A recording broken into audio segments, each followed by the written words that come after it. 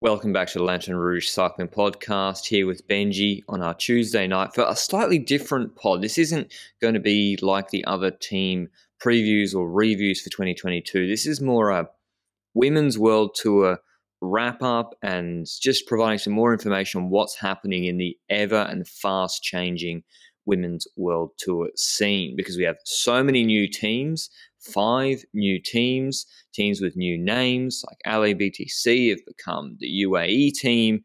We just wanted to explain what's going on a little bit and also cover some of the teams that don't have a associated, be that a loose or firm association with a men's World Tour team. So obviously Jumbo-Visma and UAE we will now be doing in conjunction with their men's teams previews, but for the others, they will be included here. But exciting times, Benji.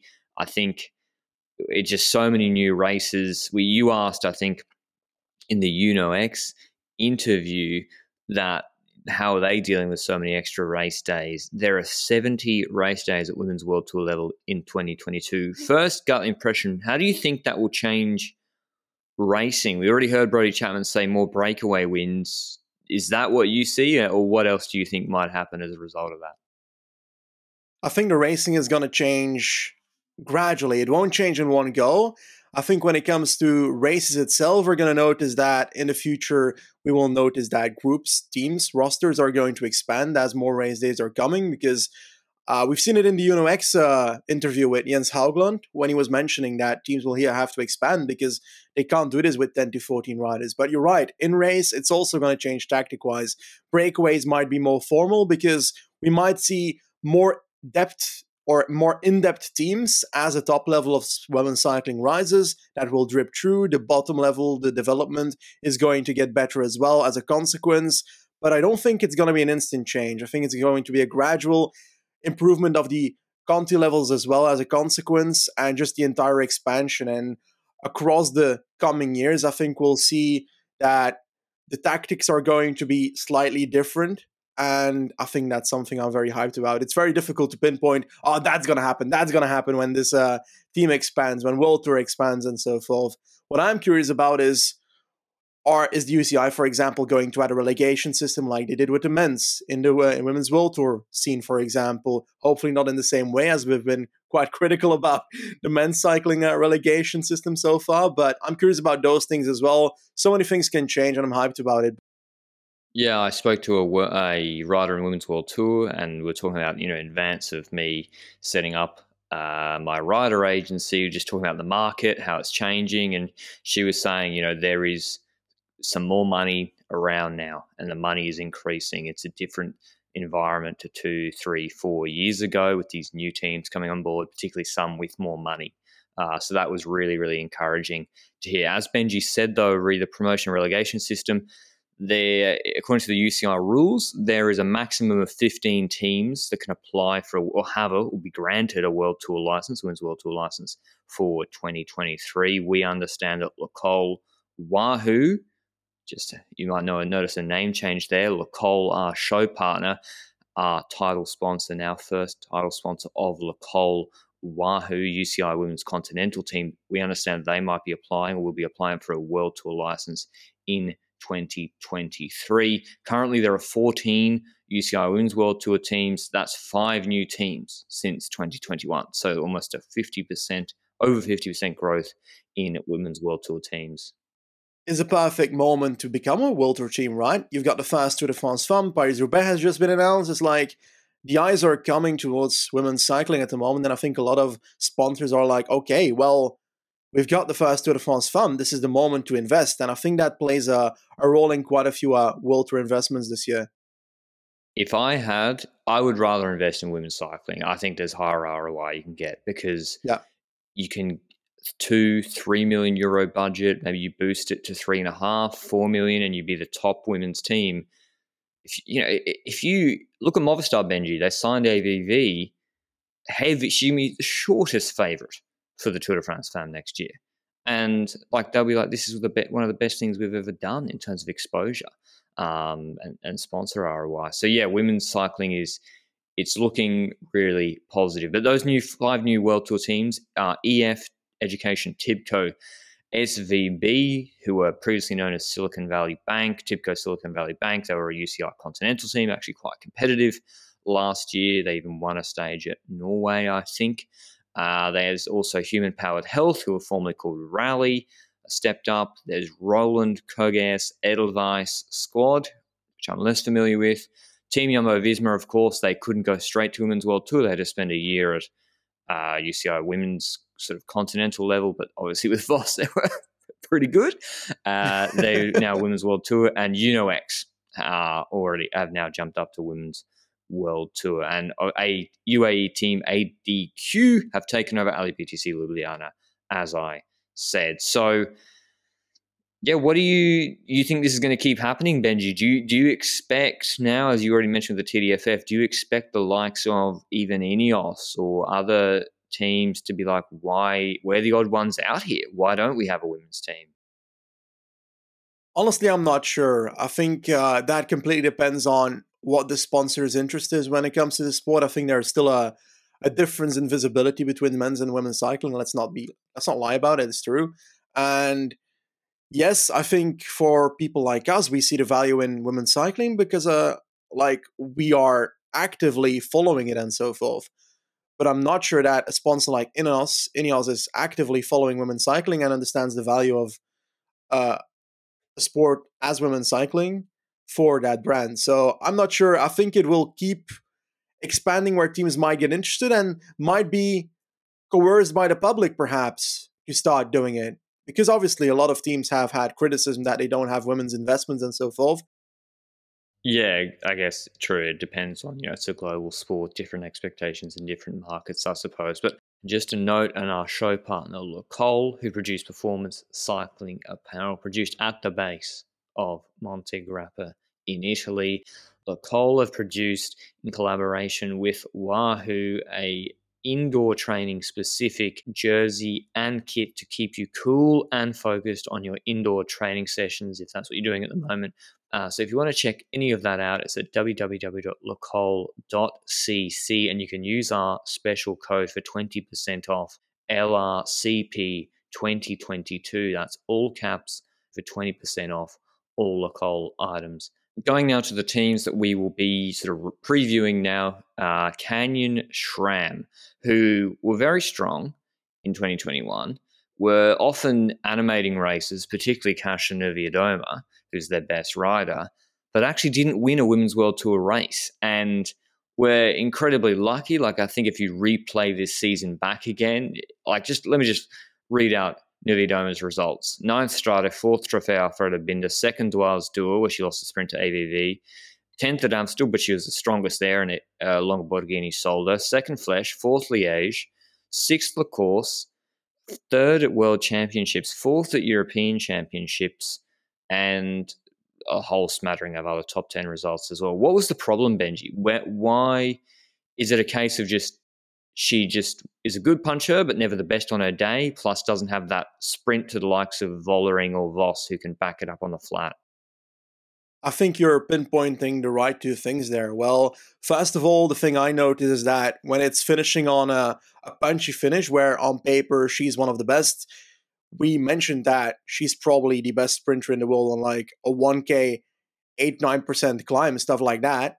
And every single time that happens, there's one person that's better, but that person that's better is not consistently better than Niewiadoma. She's consistently one of the better riders on that parcours, but just can't hit that first spot. And like you said, once it's a parcours that has a sprint finish after a climb, she's able to really dominate that climb or obliterate people on the climb, but usually they end up either sticking just in the wheel or coming back towards the end when it flattens out at the top. And if they go across that climb towards a flat finish and so forth, then usually someone's better after that because they've got a better sprint. So it's a combination of the two, I think. Not the ideal rider when it comes to a finishing ability, but to be honest, she's a few percent of winning races. I know, and now with, like, for example, at Amstel, it's often the rider gets to her wheel and then hangs on and they're cooked like a Longoborghini. And then her sprint at World Champs was actually really surprising. But yeah, she's their strongest rider in terms of transfers. They have Hannah Barnes and Hannah Ludwig, the Brit and the German, going to the Uno X. Uno X signed a lot of riders from other teams. Oma Shapiro went to EF Education Tibco SVB, and Alexis Ryan, I think, went back to America to race for Legion's women's team. But incoming, three very, very strong riders.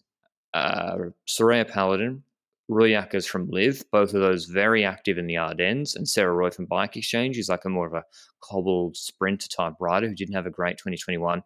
How do you think Ruyakas and Paladin will help Nuvia Doma, Benji? I think Paladin even was with ELB in that Gent-Wevelgem move. Or maybe it was Ruyakas. You're right. I think you're right about Paladin being in that move. You're right. But also, I think she got fifth at Amstel. So if you combine that, being in the final of races like Amstel with Nivea Doma, then you can play out two cards. You can play out a bit as D-Works like. You can react to more attacks because you don't need to react with Nivea Doma on every single attack, stuff like that. So it's going to strengthen the depth in those kind of races. And they've already got a solid squad, but sub-toppers. So like an Amal Yusik, often a very strong rider, 6 in RVV 2020, I think. And then the year after, she was in just before the finals of the Hilly Classic, she dropped. So if she can get that few percent extra, she can be one of those riders that gets into the top 10, 15 of those races instead of top 30, for example. So on the brink of doing just that tiny bit more in that aspect, and combining having Paladin, having Nivea Doma, having a rider like Amal Yusik in there as well, Royakers, combining all that would probably mean that you have more people to react in the final, and that Nivea Doma doesn't need to do as much work in the final herself, and she gets to post that one attack when necessary and not when someone else makes a move. They also have Maud Olderman, the young Dutch winner of the Zwift Academy, the women's version of that. So she's got a contract with the team, 18 years old. She's been racing some junior races. She's very strong in that series, and so we'll see what she can do. They also, Elise Shabby, and the other riders, Benji, like Amelie Lusik, I think they can win breakaways in these extra stage races if they go to breaks. I think they're the sort of riders that can win.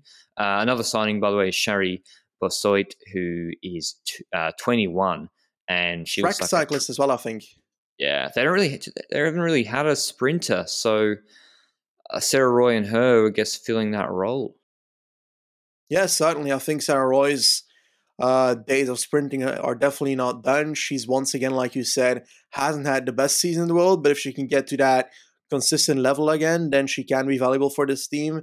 And like you mentioned, with honestly a team that didn't have the fastest people, I think perhaps Barnes is also a quick one on the team. Looking at her results in, what was it, Tour of Norway? Was she third somewhere? Yes, first stage, a stage that Anderson got second and Faulkner won. She was also second in that sprint behind, got fourth in a sprint in the Lotto Belgium Tour. So she was kind of that sprinty type, but adding on to that is definitely helpful. And Roy can also get over RVV cobbles, you mentioned it. So she's not obviously the punchy type of the RVV cobble people, but once she's in that race, combine that with a Shabby, who's also relatively good on cobble races, and Nivea Doma, who's also the leader on cobble races for this team, well, you've got more support then. Do you think that the incoming riders are better than the outcoming riders? I think so.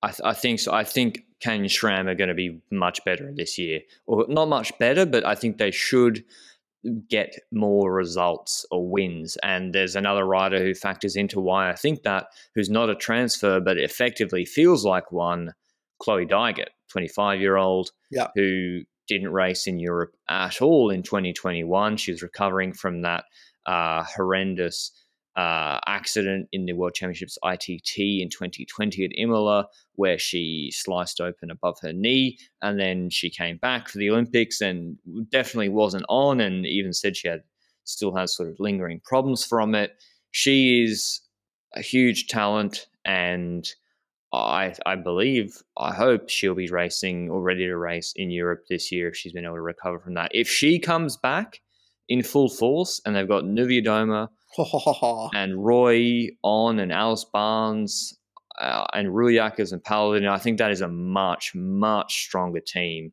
for just general one-day racing. Yes, what do you think Nivea Doma can do in the Tour de France Femme? Because that's the one place where I'm like, can she ride for GC? Is she strong enough on the longer climbs? No, well, let's be honest. No, compared to AVV, no. Like she isn't Yeah, okay. as strong as her on the longer climbs.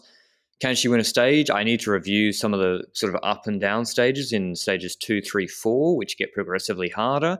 Some of them, I think I even tweeted it. Some of them, one of them really, really suits her if there's an uphill punchy finish. So, yes, I'd like to see all those riders I just named at the tour. But yeah, things looking up for Canyon SRAM. We might have an interview with one of their riders in the next month or so, just teasing that. Another team that's it's now become World Tour is Human Powered Health, who were called Rally Cycling before. We haven't seen too much of them in terms of winning races or podiums at like Women's World Tour level. That being said, they do have some riders who I think can make a big difference at World Tour level. The first of which is Olivia Ray. She's very, very fast, and she's 23 years old, Kiwi. She just, I've told you already, just watch out for her on that stage one of the Tour de France Femme. She's very, very fast. They also have Mika. Can you explain the Mika Kroger meme on the internet, Benji, or the cult following? Because she's on Human Powered Health. Just explain what the Mika Kroger insane cult following. It's honestly fairly difficult to explain, as it took the person that started it, or one of people that started it, about 30 tweets to explain the entire story. So I'm not sure I can do it on the podcast here, but basically she became a cult phenomenon for German cycling fans, and it's incredible to see that. She's now super hyped on the internet. Every single picture that she's on, people respond Mika Koger and so forth, but she's also a pretty damn decent rider. Time trialists, she's performed pretty well in time trials and was in the mixed relay team with Tony Martin at, was it World Champs or Olympics? Probably both. She did both. She won Olympic gold in team pursuit. Exactly. But also mixed relay at World Championships, I think, in Flanders. So definitely a solid engine that she has. I honestly don't know 100% what her other areas lie in. I would be curious if she has the ability to get into breakaways in the same way that you mentioned for the Canyon SRAM team, the ability of going to breakaways, getting that solo in. But I just need to see it before I can tell you. But she's certainly good when it comes to her time trial, and I'll gladly see her do that well in the future. I think she won the Lotto Belgium Tour at some point. 2018? 2019. Very strong TT engine, big rider. Yeah. I see she, like Benji mentioned in a break, the way Marlon Rosa won the first stage of the Ceratizit Challenge, where she was in a break, countered, got away, too strong to bring back. That seems to be the way that Mika Kroger could win stages. But yeah, I think Benji, this whole team for Human Powered Health, it's always tough in your first team up at World Tour level. I think their whole team should be focused on Olivia Ray, first sprint stage of the Tour de France, and see if they can imagine if they could take the yellow jersey. They also have Nina Buijman, who is a 24-year-old Dutch rider. She won a few UCI races, one UCI race rather, in 2021, the Tour de Feminine second stage, which had a decent field, actually. She won that in a group sprint. So they have some fast sprinters. She also won the mountain jersey at the ladies' Tour of Norway, and there's some other sort of consistent sprint results in French one-day races. Personally, I'd love to see this team not only focus on the first sprint stage of the Tour de France, but in general, there's a lot of like flat sprint stages in World Tour, and I think just trying to get at least one World Tour win, two World Tour wins, you never know. That's already great. It doesn't necessarily need to be the Tour de France starting stage to be a successful team. It can also be smaller races, in my opinion, but it would be great to win it, of course. One of their best hilly one-day races looks to me to be Barbara Malcotti, 21-year-old Italian, top 10 in Giro dell'Emilia, fourth in Trevelle Veracine, behind Sierra Garcia and Neyland. So she's young. She looks like someone that we should expect to see in their Liège team and perhaps in a break at Liège. But yeah, that's Human Powered Health. It's interesting to see they got it's like UNOX, Benji. They have the women's team at World Tour level and the men's team down at Pro Conti level. But the next one, who people might be already or should be already familiar with rather, is Liv. Racing Extra. And unlike Canyon and Benji, I'm a little bit concerned or down on this team for this year. Yeah, I'm pretty bearish as well. Looking at the people that went out. Firstly, like Lotto Kopecky leaving for SD Works, Paladin, as we said, and Royakkers leaving for Canyon, Bertizzolo leaving for UAE, and Evie Kuipers leading for the team we just did, Human Powered Health. Those are some big riders to get out of your team, and I'm not sure they completely replaced that. Now, looking at the strength of their team, what was left, I think the likes of an Alison Jackson was probably one of the strongest riders that was left personally. I also like Stultins relatively well on the team as well. She's also had some decent results. But when it comes to incoming riders, I think I'm looking at Katia Ragusa as one of the strongest riders on the team now, getting top 10s at the Italian classics, like, for example, Trevale Varesine and Giro dell'Emilia. At the start of the season, she's getting a top 15 at Gent-Wevelgem. But I'm not sure this is like the results that shout a World Tour leader for me. And do they have a better rider coming in? No, I mean, it's impossible for them to have replaced Kopecky. I mean, 8 of their wins, Bertizzolo, 1 of their wins. As you said, Jackson's probably the best remaining rider. She won one of their 2 World Tour races at Simac Ladies Tour Stage 1. But yeah, it's I don't know. Maybe it's a money thing, Benji, but I'm not sure. I just don't think they're like, for example, Kopecky is already proven to be a top rider at Women's World Tour level. Yeah. The riders they're bringing in are from UCI Conti teams like Park Hotel, Lotto Soudal Ladies, AR Monex, and they're not proven top riders at World Tour level. So my answer is no, Benji. Yeah, I'm afraid so as well. Now, do I see this team do well in races as a combined force? I think they've still got abilities to get relatively close places, but I find it very hard to see victories happening left and right for this team. So I agree on that aspect, to be honest.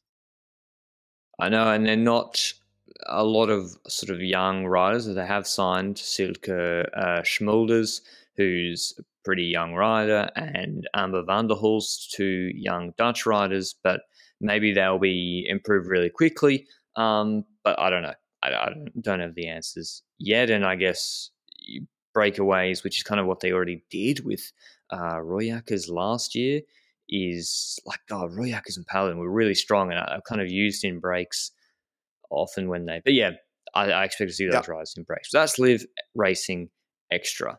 The next team, who haven't stepped up to World Tour level but intend to, it's L'Ecole Wahoo. And I'll be talking to Yanto Barker on Friday, actually, about some of the economic stuff we talked about at the start of this podcast, like why L'Ecole are you investing in women's cycling? Like, what are you seeing as the pathway for women's cycling? What do you see? What do you expect from L'Ecole Wahoo?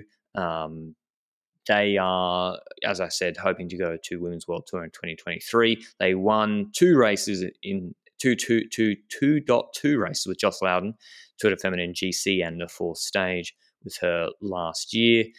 But she's actually gone to UnoX, Benji. She got poached. And I think she was kind of their best rider. But what do you see with Gladys Verhulst, Jesse van den Bulke, and Flora Perkins, Elder Marino, Eleanor King, and Elizabeth Holden coming in? Personally, I really like the transfer of Gladys Verhulst. It's weird because, like, she's French, but she's got the kind of name that we should just say in West Flemish in Belgium, like Verhulst. But I'm not sure it's really supposed to be a West Flemish way to be said. So if I said it wrong, my bad. I believe that she's a very consistent rider.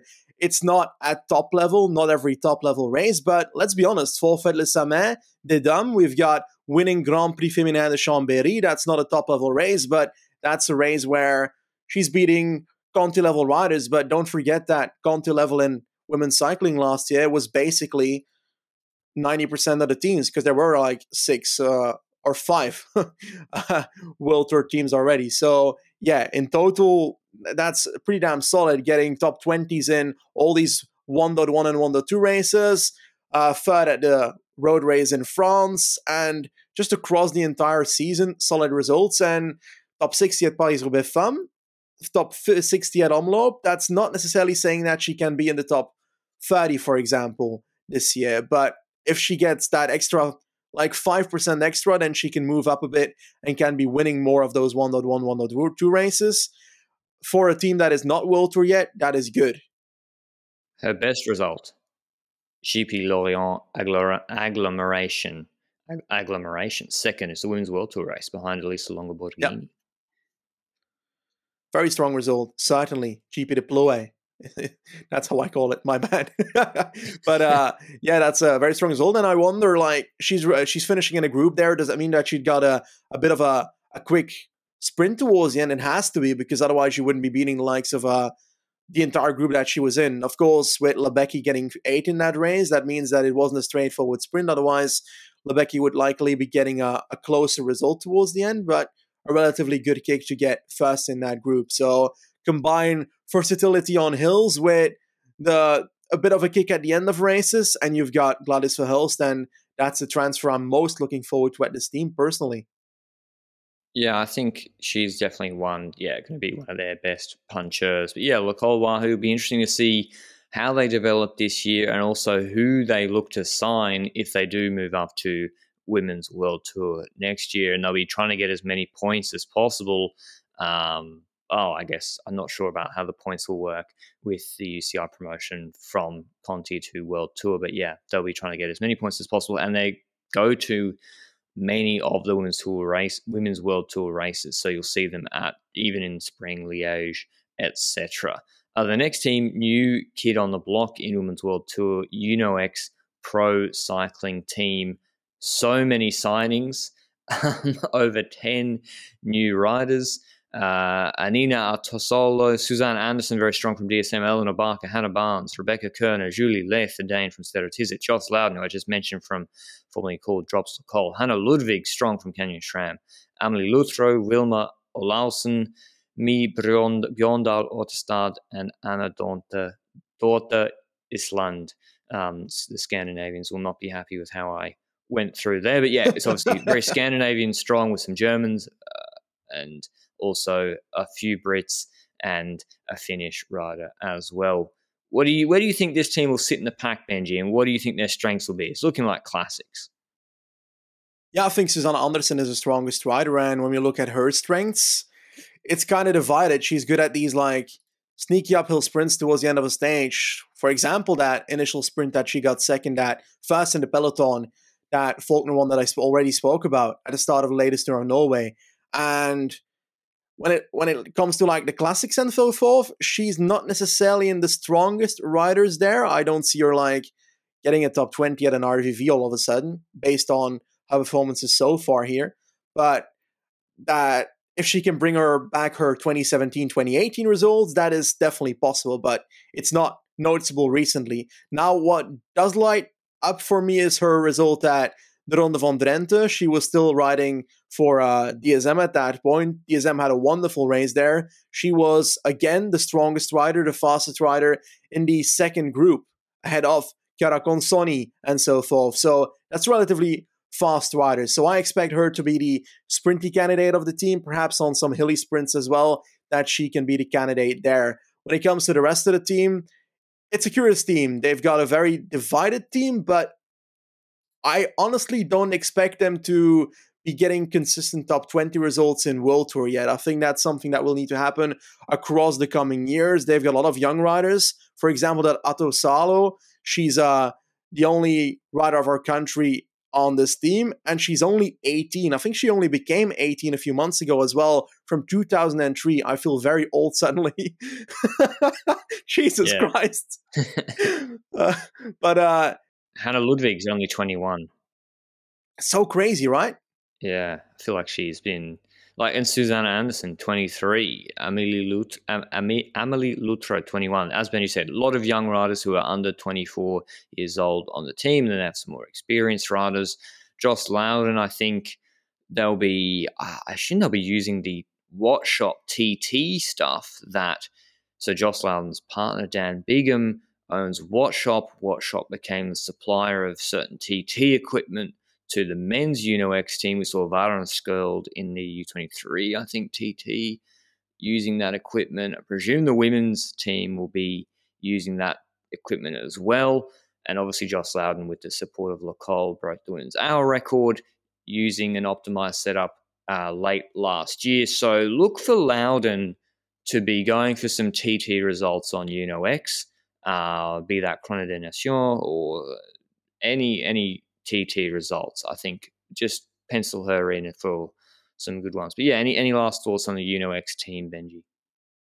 Honestly, just curious what comes out of this. We've seen UnoX already develop quite well in the men's circuit, so I wonder if they are able to do that on the women's circuit as well, perform as a good World Tour team, and perhaps in the future have another development team for a women's Conti division as well. So I'm just curious about the long-term trajectory of this team mostly, because I know they're in it for the long term.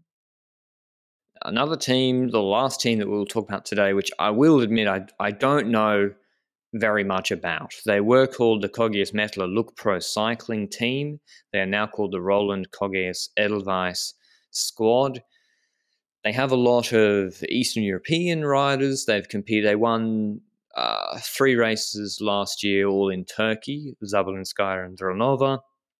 Zabelinskaya, if you'll listen to me prattle on for a long enough period of time, I pick her for like the top 5 in the Olympics or Worlds TT every year. She's 41. She came top 10 in the Olympics Games road race. She's incredible.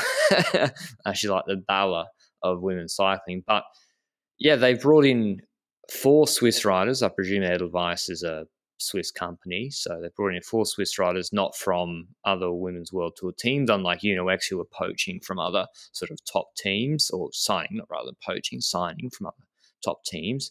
And then they've had a lot of riders go out. I don't know, Benny. This team is not going to be a very good women's world tour team. Like, I don't see the advantage here. Is it just this is the only way they can get Tour de France Femme access? I think that must be the reason, because if I have to be honest, this is not a World Tour team when it comes to the riders that are on it. Yes, Zabelinskaya can get very solid results, but she's only the single rider in the team that can get decent World Tour results, and it's not consistently at all. And I think the only rider that I'm bullish about, that I know enough about to be bullish about, is Ines Cantera. I think she got 4th at the Spanish road race, and that was after Sant Esteban and Martins as well, Sarah Martins, and Navi Garcia. Probably, very probably actually, because she wore the Spanish jersey the entire year afterwards. So likely she won the Spanish championships based on that logic. But this goes back to how we started the show, and Benji talked about: are we reaching right now too many women's world tour teams? Yes. This is the question where should the UCI, because the UCI, before they give a license, you don't just rock up and as long as you pay the money, you get the license. Does the UCI also do this? Well, exactly. Apparently you do, because if they're, I don't want to be too negative, but yeah, if they were saying, surely this team should be proving more at Conti level or just on the circuit before jumping up to World Tour, if we're talking about being competitive this year at World Tour level. I mean, Dronova looks okay, 28-year-old Russian.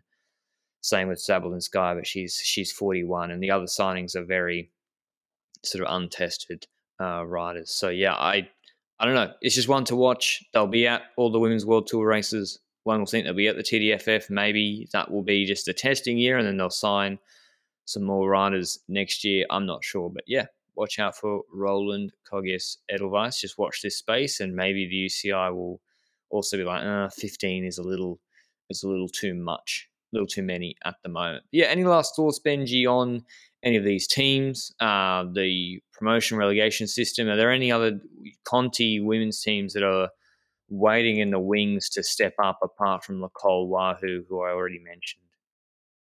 Well, I just think that it's hard to pinpoint which teams are going to be interested to do it and so forth. I think we still need to talk about UAE and so forth in the UAE podcast and so forth. And there's some interesting things to say there with young talent there. But I'd rather see, like you said earlier, I think the Kogias team being World Tour is a bit too far for me personally. And therefore, I'd like to see Conti teams first proving themselves before they get a World Tour license and get to that World Tour division. Because otherwise, there's Conti teams that would deserve to be at classics more than a Kogias team, for example. and that's just my struggle with it. Yes, there's probably teams that are very much interested in moving up to the World Tour division in the future as well, and that's something that will come as a process. I think Arkea is probably one that I wouldn't be surprised if slowly but surely they are interested in actually doing World Tour as well, but they're not on that level yet. The one team I'm like weird about is Seratisit. It feels like the Yeah. team that was behind. I know. You'd think with they got a big star in Lisa Brennauer and some other good riders as well. Yeah, Like, yeah, Katie Archibald, but then again on the road, not top level.